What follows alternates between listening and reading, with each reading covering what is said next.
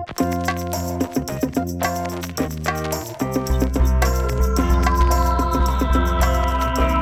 and welcome to IndieWire's Very Good Television Podcast. I'm Liz Shatner-Miller at Lizlet on the Twitters. And I'm Ben Travers at Ben T. Travers on the Twitters. And this week we're trying something a little different. So it should be fun. We at IndieWire, we do not work alone. We have a wonderful team of people that work with us and here in the lovely Los Angeles offices and the also lovely New York offices.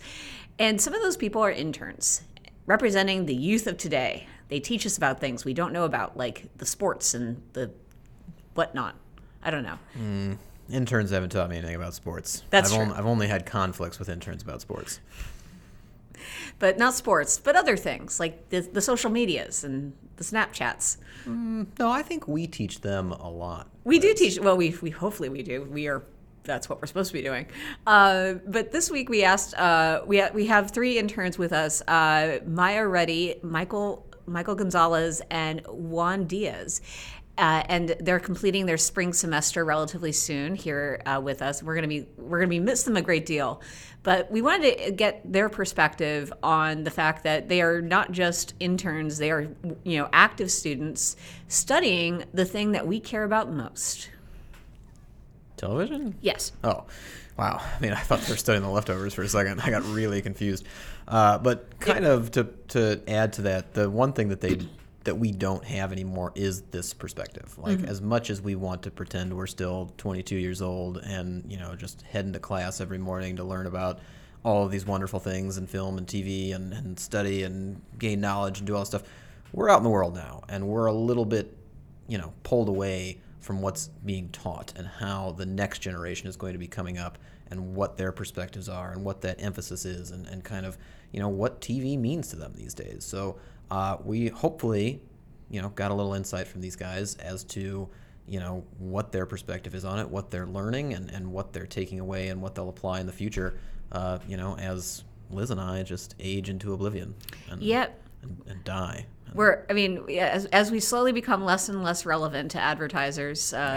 You're dangerously close as a woman already. I mean, I've never really mattered to advertisers, to people, like to the corporations at large. You are widely irrelevant. I'm a woman over 30, Ben. Society in general just doesn't give a crap about me. And I'm only getting the smallest of tastes of this as a man over 30. Yeah. But I still, it takes until about so it's fine. It takes until about 50 for you to stop being someone that society deems relevant. And even then, if I've got some money behind me, then I'm the reason Mad Men stays on the air. So I'd be pretty fucking relevant.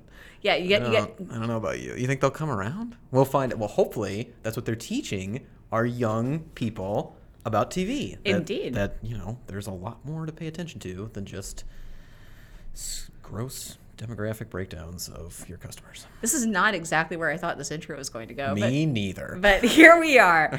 Here we are in our old age, learning from the youth of today. So let's take a listen to what happened. Get off my lawn. So Ben and I are here with Juan Diaz, who's been one of our IndieWire interns for the last 2 months. Thank you so much for joining us. Thank you for having me. Excellent. And tell us a little bit about where you're currently going to school and what you've been studying while at the university. So I'm a student at Woodbury University, majoring in communications. We are a tiny school. Nobody's actually heard of us, even in Burbank, where it is. Communications major, focus a lot on media studies and journalism in general. Now, explain a little bit about what media studies means right now for you. So I would say a good part of it is analyzing a lot of social issues that take place within film and television. So we actually do get to watch a good deal of television within some of our courses and just analyze several issues, whether it be ranging from feminism to the treatment of actors of color and so forth regarding the media. So what did you, when you signed up, when you got into it, what were you hoping to get out of it? What was the goal going in? I was primarily focused on journalism, so I wanted to learn a little bit more about the media itself, how everything works, and I wanted to get some practical experience But a lot of it is theory based, so you don't always get to do much of the cool stuff that I have been doing at IndieWire as an intern. But yeah, I wanted to really just analyze the media. In terms of that, so talk to us a little bit about the first time you saw that television was introduced into a class for you. The first time, I remember once for a cultural studies class that I took, we actually analyzed a few, Chappelle Show skits. Oh. Yeah, of course, we had to watch the Blind Klansman skit. That was actually a few semesters ago, so I kind of forget what exactly that was meant for, but I mean, clearly yeah, those bring up a lot of big issues for certainly. Yeah. So yeah, the Blind Klansman definitely supplemented our education that day.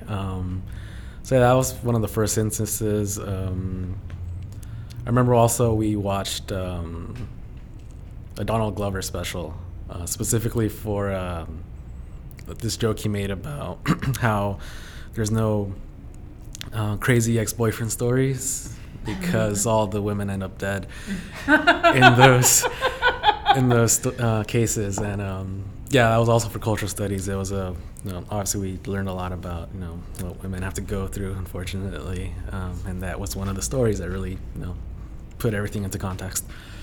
So as in the study of media, I guess, do you feel like your classes skew more towards television? Like, do you talk more about television than film, or is there like some kind of a difference there? Do they separate it out? Like, how are those kind of connected? I feel it's kind of a balanced. It's pretty balanced the way they do it. Like some classes are specifically for film within communications, and other courses they try to separate the assignments based on film or television. For instance, I once wrote a paper on an episode of Broad City for my gender studies class. But we also had to write a paper on Mean Girls. Actually, a lot of paper on Mean Girls. If I had to write one for media ethics or cultural studies, that movie is constantly within our curriculum. But then we also have specific film classes. For instance, I'm taking a film genres class right now where we're focusing strictly on the Western genre. But television's also a really important part of it. Do you notice any sort of difference in kind of like how people talk about television and film? Like if they talk about, the perception out there is still that like film is the higher art form, even though television is catching up to it. Like, when you're analyzing this stuff in terms of media and in terms of kind of the effect on people, like, do you think they talk about it differently, or they pay more respect to one or the other, or is it just kind of a general discussion? I don't think they're specifically focusing on one over the other. In fact, I think television may be being looked at higher now, possibly because of so much great television out there, and it's really easier to watch an episode of TV and write about it. And not everybody has the time to go out to the movies. Yeah. But yeah, and I feel like most TV shows these days deal with a lot of social issues. Like there's more of that, I feel, than most movies that are out right now that people can actually go out and see. Did you go out and see Get Out? Was that an assignment yet? Not yet, but as I'm sure. I'm already going to graduate, but I'm sure next semester. Yeah, that's something. Then that's from somebody who predominantly came from television. Mean Girls is another one where it was written by Tina Fey, so that's something that kind of came from television. It seems like a lot of this discourse is still television based, which it's exciting. It's the medium of the people, so it makes sense. Yeah. Is it when you first started first started this program? Was it weird at all to be talking about television in an academic way? Yeah, a little. Just hearing my professors talking about shows that I watch, like Broad City. Like my gender studies professor, she's a mom from Santa Barbara. She's talking about Alana and Abby and all the crazy crap they do, and we're actually putting it within an academic context. So it was definitely a weird experience, but it's been fun. Wonderful. Do you ever feel like it? I don't know. When I was in school, anytime a movie or a TV show came up in a class, it felt elevated to me. Like Oh. they were putting it on. Hell yeah. Like all of a sudden, it's like, oh wow, this is as big of a deal as I thought it was. Yeah, definitely.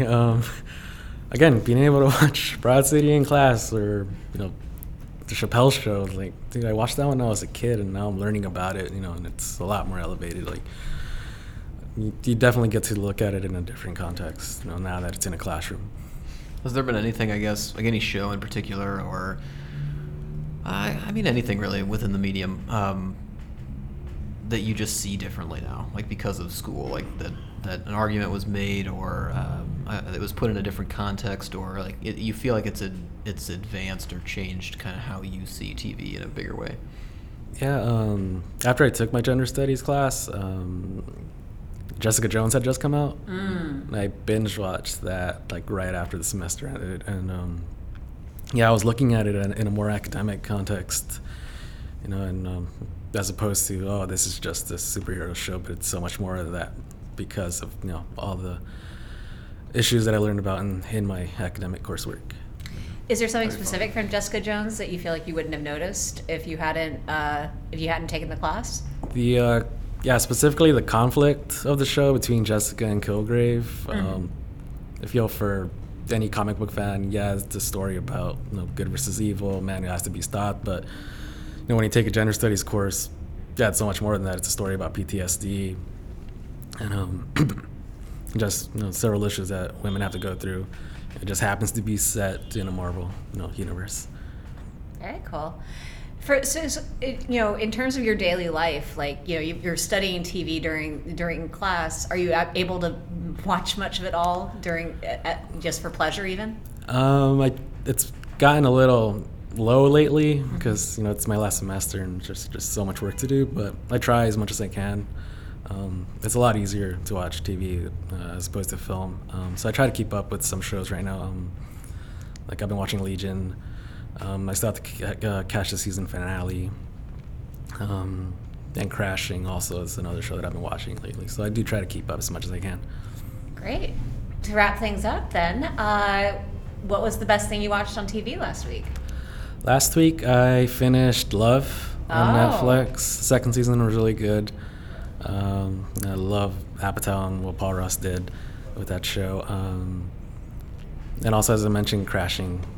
That's actually a surprisingly good show. I wasn't expecting too much from it, but it ended up being a pleasant surprise. Yeah, I'm liking it. Like the way they work in the guest stars is really fun. Oh yeah, this past week's episode was Sarah Silverman. Oh God, it was a great episode. Awesome. And so, what's the next thing you're looking forward to? The season premiere of Archer next week. Definitely want to see where they take that storyline, changing the genre of it all. Great pick. Joining us now are two of IndieWire's illustrious interns. So why don't you guys go ahead and introduce yourselves to our lovely listeners? Hi, I'm Maya Reddy. I go to Emerson College, and I'm a senior studying screenwriting, but I have a great passion for film and TV especially. And I'm Michael Gonzalez. I'm also a senior at UCLA. I study English, and I'm minoring in film. What was the first time you found yourself like studying television in class? In my history of film class freshman year, we had to watch, I think it was The Prisoner. Oh, wow. Yeah, so we went to like really early film and then a little bit of early television. And then I watched The Prisoner like 2 other times in different classes. So it's a popular one, a popular first episode to watch. Yeah. For me, it was mainly I took a directing class, and that was the first time I ever got introduced to the kind of the 3-camera setup of like a sitcom kind of, and I never had really even thought about that. So it just kind of made me think about the differences of filming a movie as opposed to a TV show. Now, Maya, when you came into school, were you more focused on learning about TV, or were you more focused on film? And Michael, I'm pretty sure you're more of a film guy, right? Yeah. Okay. Well, I wanted to like focus on TV, but there aren't actually like a lot of TV focused classes early on. At least it was a lot more film. Like we had to take history of film and the extension of our learning about TV was watching The Prisoner. And yeah, so that's kind of where my like learning about TV went. We also, for some reason, I think this might just be because Emerson has like good studios, is we learned a lot about studio TV, which is a little like, that's not super relevant anymore unless we're, you know, watching SNL. But so that's kind of the extent of the TV that I got to learn. Yeah, and for me, like, it was great for me because my school really focuses on film, even though the program's film and television. Really, like, I haven't really started to think about television before I started here. So really at all the classes I've taken, it's been film centered, and it's kind of like this umbrella that TV falls under, where it's kind of like, if you understand film, then, you know, you understand TV. But now I'm learning there's a whole other side, not just in how it's made, but the business behind it, which has been really interesting. In case anyone was wondering why so many creators and writers use the TV as just a 10-hour film example, then this is a good reason why. I mean, this is the same as when I was in school. Like, this is exactly how they talked about it. In terms of studying TV in an academic setting, is it weird at all to like be like, oh hi, I'm watching an episode of a TV show in class? Yeah, I'm taking a TV genres class right now, which is like my first real like TV focused class I've taken. And it's weird. It's weirder if it's like newer stuff. Like, we watched an episode of It's Always Sunny, and that was fun, but at the same time it felt odd. But kind of the older stuff, like we watched All in the Family. Was it All in the Family? Mm-hmm. Yeah. That kind of older stuff, which still feels like school because I don't necessarily reach out to the older TV shows to watch in my free time. Yeah, and for me, I guess it's just really even in my English classes, I feel like any kind of media is accepted, where if you can relate it to a literature context, then you're good. So you can bring in a movie, you can bring in a TV show, you can even bring in like a commercial, and as long as you're willing to prove that it's relevant, then yeah, you can totally get away with watching a TV show for an assignment or an essay or something. Do you guys feel like there's any sort of bias in the way they talk about it? Like, when they're talking about film, do they hold it to a higher degree than when they're talking about TV, or like, have you noticed any kind of separation like that within like the actual educators? Yeah, well, I think I was just like looking at the course listing before I came in here for the film program, and there's probably about 50 courses, and only 3 of them are like exclusively about television. So I think just right there's already kind of a bias. Like I mentioned earlier, it's really just, if you know film, you know TV, and I don't know, there's just not a lot of exposure to the business or the making of television, especially like now. I feel like it's becoming more defined as opposed to maybe previously. But I don't know. What about you? Yeah, it's pretty similar. Just looking at my options, I had to take, to finish up, my college credits, I had to take, it was an advanced film studies class, and there was maybe 1 or 2 TV-related classes out of all the class options, and one was the TV genres class that I'm taking now. So it's definitely like, at least within the curriculum, there's a bias. I haven't noticed with professors, because like obviously if the professor's teaching a class on TV, that's at least something they care about a lot. Now, talk a little bit about what the TV genres class is, because that sounds like a really interesting like way to look at the medium. Yeah, it's a lot of us kind of just looking at genre specifically. I think we've been looking at Feuer's theory of 3 different kinds of genre, and don't ask me what the 3 different kinds, because I probably wouldn't remember. But it's just, looking at how genre can be seen through a television lens, because in like the past, people usually would just apply their understanding of genre in film to their understanding of genre in TV, which isn't quite like we kind of delved into what a sitcom means, which was where the It's Always Sunny episode came in, because they have an episode about like sitcoms, and it's really meta because technically It's Always Sunny would be considered a sitcom, but when you think of a sitcom, you don't think of It's Always Sunny. So it's like that kind of stuff. It's really interesting, but it also makes my head hurt.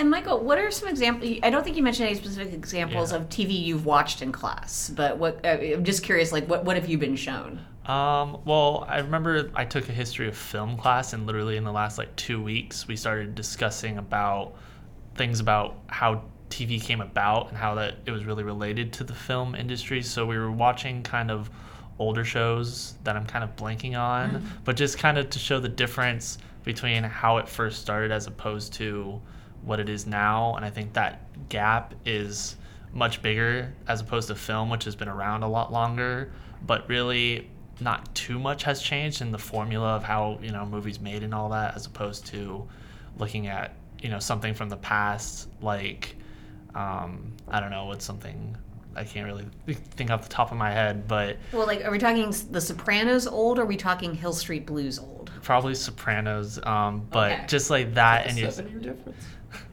The Hill Street Blues was in the 80s. Late 80s. I actually just watched Hill Street Blues. we've got TV shows that existed in like the 50s. It was just the Yeah. first thing that came into mind, okay? yeah, but anyway, just like the, you know, now that we have, you know, places like Netflix and all that who are, you know, really pushing out original content, I just think it's, from a business perspective, so much more different as opposed to the studio system of the film industry that has, you know, still pretty much thriving today. So what do you feel like you've gotten, how do you feel studying TV in an academic setting has changed the way you approach it? Huh. That's a good question. Maybe to frame it a little differently, like, are there examples of shows that you think about differently, or when you're watching shows now, just kind of for fun, do you catch yourself like applying an educational perspective to it, or something that you learned in class, or anything that you've noticed, like, wow, I don't think I would have thought of that without this class or school or whatever? I think I definitely look at like the structure of television a bit more critically now, like where you're at in the beginning of a season versus like the middle and the end, and kind of like, for example, I've started watching Iron Fist because I need to. I mean, it's just I need to watch all of the Defenders before I get to the Defenders. I just can't skip it. I empathize with you.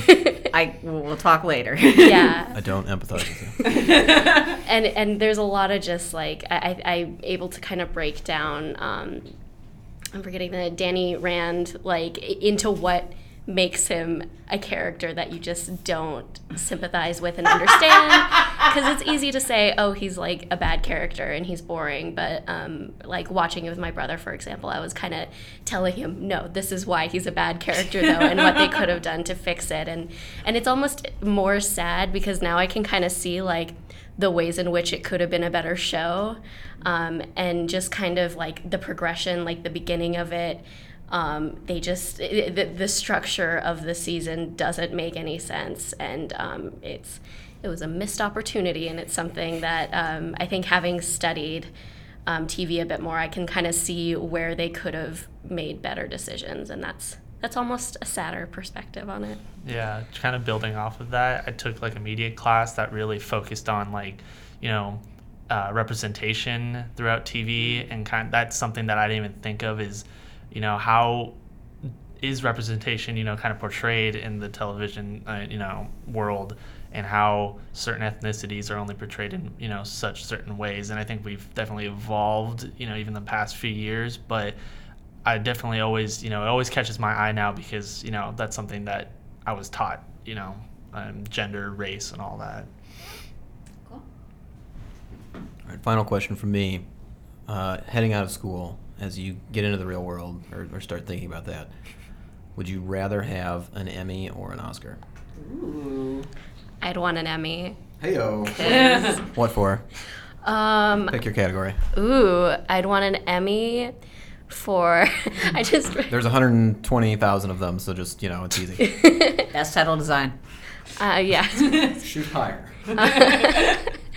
Guest actor. No, I think I'd want an Emmy for drama or miniseries, because I'm not funny enough for comedy, and for writing. Yeah, so something like that. But I'm not quite funny enough for comedy, but I don't think I take myself seriously enough to be a straight drama. But it's fine because we're in the age of like good quality dramedies. So the Emmys are trying to figure it out too anyway. So Yeah, just write a half-hour drama and you'll win it for comedy. yeah, that's so true. I take it back. I'm going to win an Emmy for comedy. I think I'll try to go for the Emmy for comedy too. Just try to keep things lighthearted and not so heavy. I think that, I always gravitate towards more comedic shows just because I feel like week after week or episode after episode of, kind of these heavy thematic elements can kind of, be kind of heavy. But so I always enjoy just, binging on a comedic show. And so, yeah, I think that's what I would go for.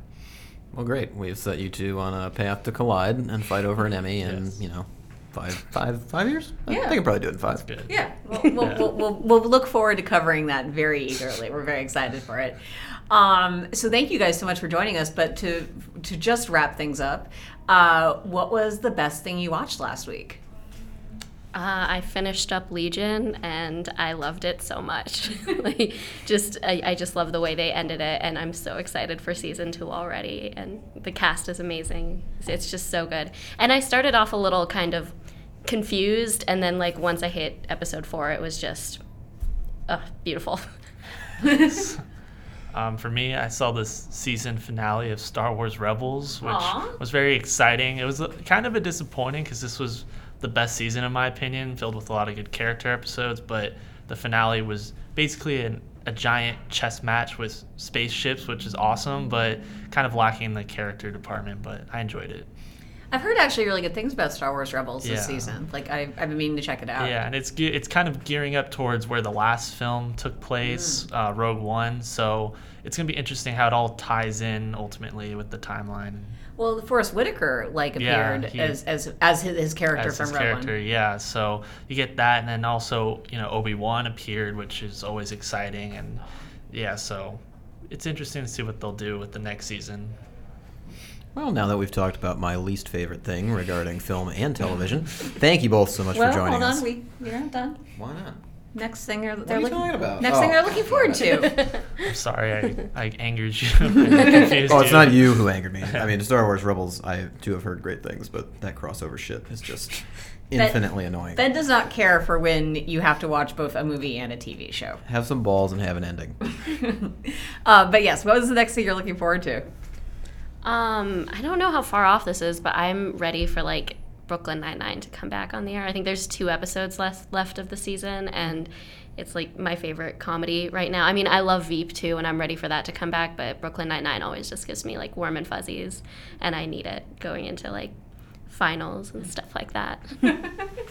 Yeah, I'm not kind of off and on with the show, but Master of None is one that I've kind of just every so often I'll just watch an episode, and I like it. It's pretty funny, and also has some kind of good character moments. But I guess the new season's coming out soon, so I'll have to finish to get up to that point. Yeah, that's a great show to watch on an episode by episode basis too. Yeah. They really break out every storyline. Yeah. Well, thank you guys again for joining us, and we're very excited to see what happens next with your careers, and we really appreciate having you here at IndieWire. Thank you again to Maya, Michael, and Juan for joining us for the podcast. It was a pleasure having you guys. And there's just one thing left to do. Ben, what was the best thing you watched last week? Well, technically, I could start talking about something that I've been waiting to talk about, but I won't. The best thing that I've watched last week was The Get Down Part 2. Very much want to continue supporting this amazing endeavor on Netflix. Baz Luhrmann, Nelson George, and literally so many talented hands went into creating this addictive musical journey. And I got to moderate a conversation after a screening recently, and I love how Nelson George described that the show isn't just about the birth of hip-hop. A lot of people want to reduce it down to the birth of hip-hop, but it's about how hip-hop and disco and the lives of these specific individuals and in this specific part of the country get affected and misappropriated and corrupted by the music industry, by the record industry, and how these kind of things blend and contort. And it's such a beautifully told story. It's bursting with energy. I really hope more people give it a try. I'm actually very proud of the Netflix team for the fact that they've released a couple of the tracks early this time. Obviously, there's fans who are going to just jump right on it, but these 2 songs that they've put out and which are available on IndieWire, you can find them yourself. They're on the Twitter page, they're on iTunes, they're on Spotify. You can find them yourself. They are great songs, and there's so much more music in part 2 to be excited about. So that's the best thing I watched last week. Nice. Liz, what about you? Okay, trying to think of what I can talk about, but I'll go ahead and say I have seen of the 13 Reasons Why, and it's a lot. That show is a lot, and that show is brutal on a level I have not anticipated. Like, this is something I mentioned casually on Twitter, but Ben, have you ever seen a content warning on a Netflix show before that wasn't there like previously from like a previous network distribution? I don't think so. Yeah, like there is legit multiple episodes of the show have like warning the following contains extreme shit, and they're not lying. They're not lying. Isn't that also tied into the audience expectation? Like, this is such a teen drama that they might be attracting a younger audience that maybe want to protect themselves a little bit. And yeah, and that's one of the interesting aspects to it. It kind of reminds me of how when I watched Stranger Things for the first time, I was like, what audience are they aiming this for? Because feels like something that they want 12-year-olds to watch, but I don't know if I was the parent of a 12-year-old, I'd feel comfortable letting my kids watch that show. And I feel like there's a lot of swearing. There's a lot of like if 13 Reasons Why was being released in theaters, it'd be a hard R, and it's instead going to be on Netflix. So you're totally right. The audience expectation is like aiming for like teens, particularly late teens, I would imagine, but it feels very adult. Well, yeah, I meant more in the context of for that warning. Like, is this literally the most brutal thing that Netflix has ever put out, or is that there because they're very much aware they don't have an R rating to assign to The Perks of Being a Wallflower, so that they need to kind of warn people who might end up watching it because it's a teen story that it's a little bit rougher. Did you just refer to it as Perks of a Wallflower? Yeah, because that's an R-rated movie. Oh, I didn't know that, actually. Yeah. Cool. Well, shit, now I'll double check. Okay, well, here's what I'm going to say is, I mean, I wouldn't be surprised if Perks is R-rated, but I think, honestly, the thing is, I mean, there's at least one scene which is a brutal rape. Shit, it's PG-13. Okay. I'll find another example. Continue, Liz. Brutal rape. Yes.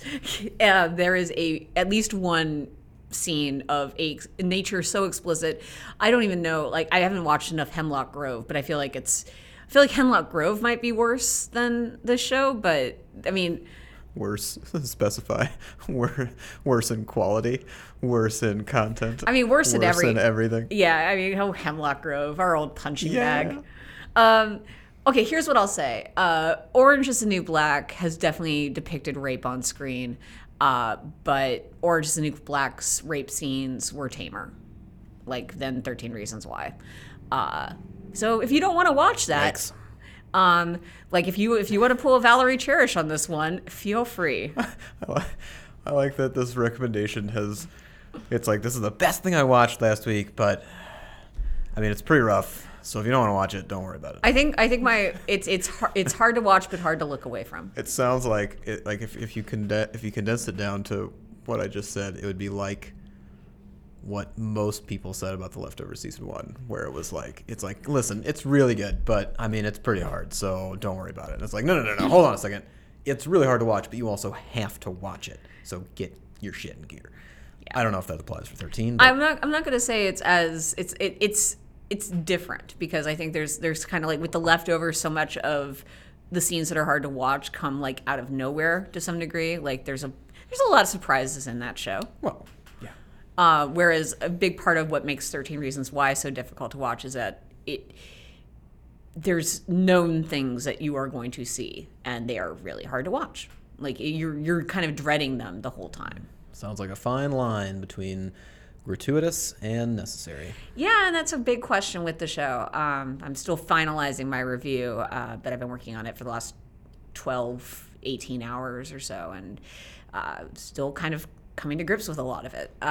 But anyways, Ben, my existential crisis aside over this one TV show, what's the next thing you're looking forward to? I'm looking forward to The Leftovers, Liz. As I've already brought up a few times on this podcast. Are we allowed to talk too much about The Leftovers at this point? Absolutely not. What's the embargo again? There isn't an official embargo, but there is a request that I am going to honor. So we will not be discussing it. But I can safely say that I am very much looking forward to watching more of The Leftovers. And season 3, you guys get the fuck ready. Like I've literally heard from more people, like people that I know, but not necessarily like close friends. Some close friends, some family, some distant friends or like older acquaintances about catching up on The Leftovers and being so excited for season 3. And obviously they're reaching out to me because they know about my ridiculous passion for it, but it is still so encouraging to see it because not all of them were people that I was beating down the door. Like, it's not everybody where I'm just making them watch it. They're not people who will show up on my list like Liz. But I mean, I'm very excited. I feel like there's going to be a good amount of buzz for this one, and it should be fun. Okay, great. Great. I'm not going to ask you. You're not going to ask me what the next thing I'm looking forward to It's is? The Leftovers. We know. No, it's not. What? I've seen The Leftovers. How dare you? I've seen it. No, you haven't. Oh, no, I do have it something else, though. I need to catch up with Underground. This is my declaration. I need to catch up with Underground. Don't roll your eyes at Underground. It's a fine show. I mean, I'm sure it is, but I'm not saying it's The Leftovers. I'm not saying it's The Leftovers. But it is a fine show, and they're trying something crazy next week with Harriet Tubman, basically spending the whole hour giving a speech. It's like that episode of The West Wing where they spend the entire episode having a debate, except it's one person talking. Yeah, and I know how fondly you remember that episode, Liz. I do have problems with that episode, but I am excited to see Aisha Hines rock the mic for an hour. Fair enough. Fair enough. And you'll be able to read all about that and more, mostly more about The Leftovers, at IndieWire.com, where you'll also find news, reviews, interviews, and features on all sorts of other stuff. And if you want to hear our other podcasts, find ways to talk about The Leftovers, make sure you listen to Screen Talk with Ann Thompson and Eric Cohn, as well as our Filmmaker Toolkit podcast with Chris O'Falt. And finally, but not to be forgotten, Michael Schneider's Turn It On podcast, which I'm sure for the 8 weeks in which The Leftovers is airing will be nonstop Leftovers interviews, reviews, discussion points. I thought that was our podcast. It's what's on the thing. Well, they all will be, Liz. That's the whole point. The IndieWire network is being taken over by The Leftovers for the months of April, May, and beginning of June. So yeah, just enjoy. Indeed. And you can find Ben on Twitter at Ben T. Travers. You can find Liz tweeting about The Leftovers at Lizlet. That's with an I and then an E. But not for a while because we're not allowed to talk about it yet. You can talk about it, just not the new ones. Okay. You're never restricted from I talk about it all the time. I've been talking about it for 2 years. 3 years. 2 years. It kind of just feels like forever. Hope so. It will be. Thank you so much for listening. We'll be back next week. And in the meantime, you guys, keep watching television.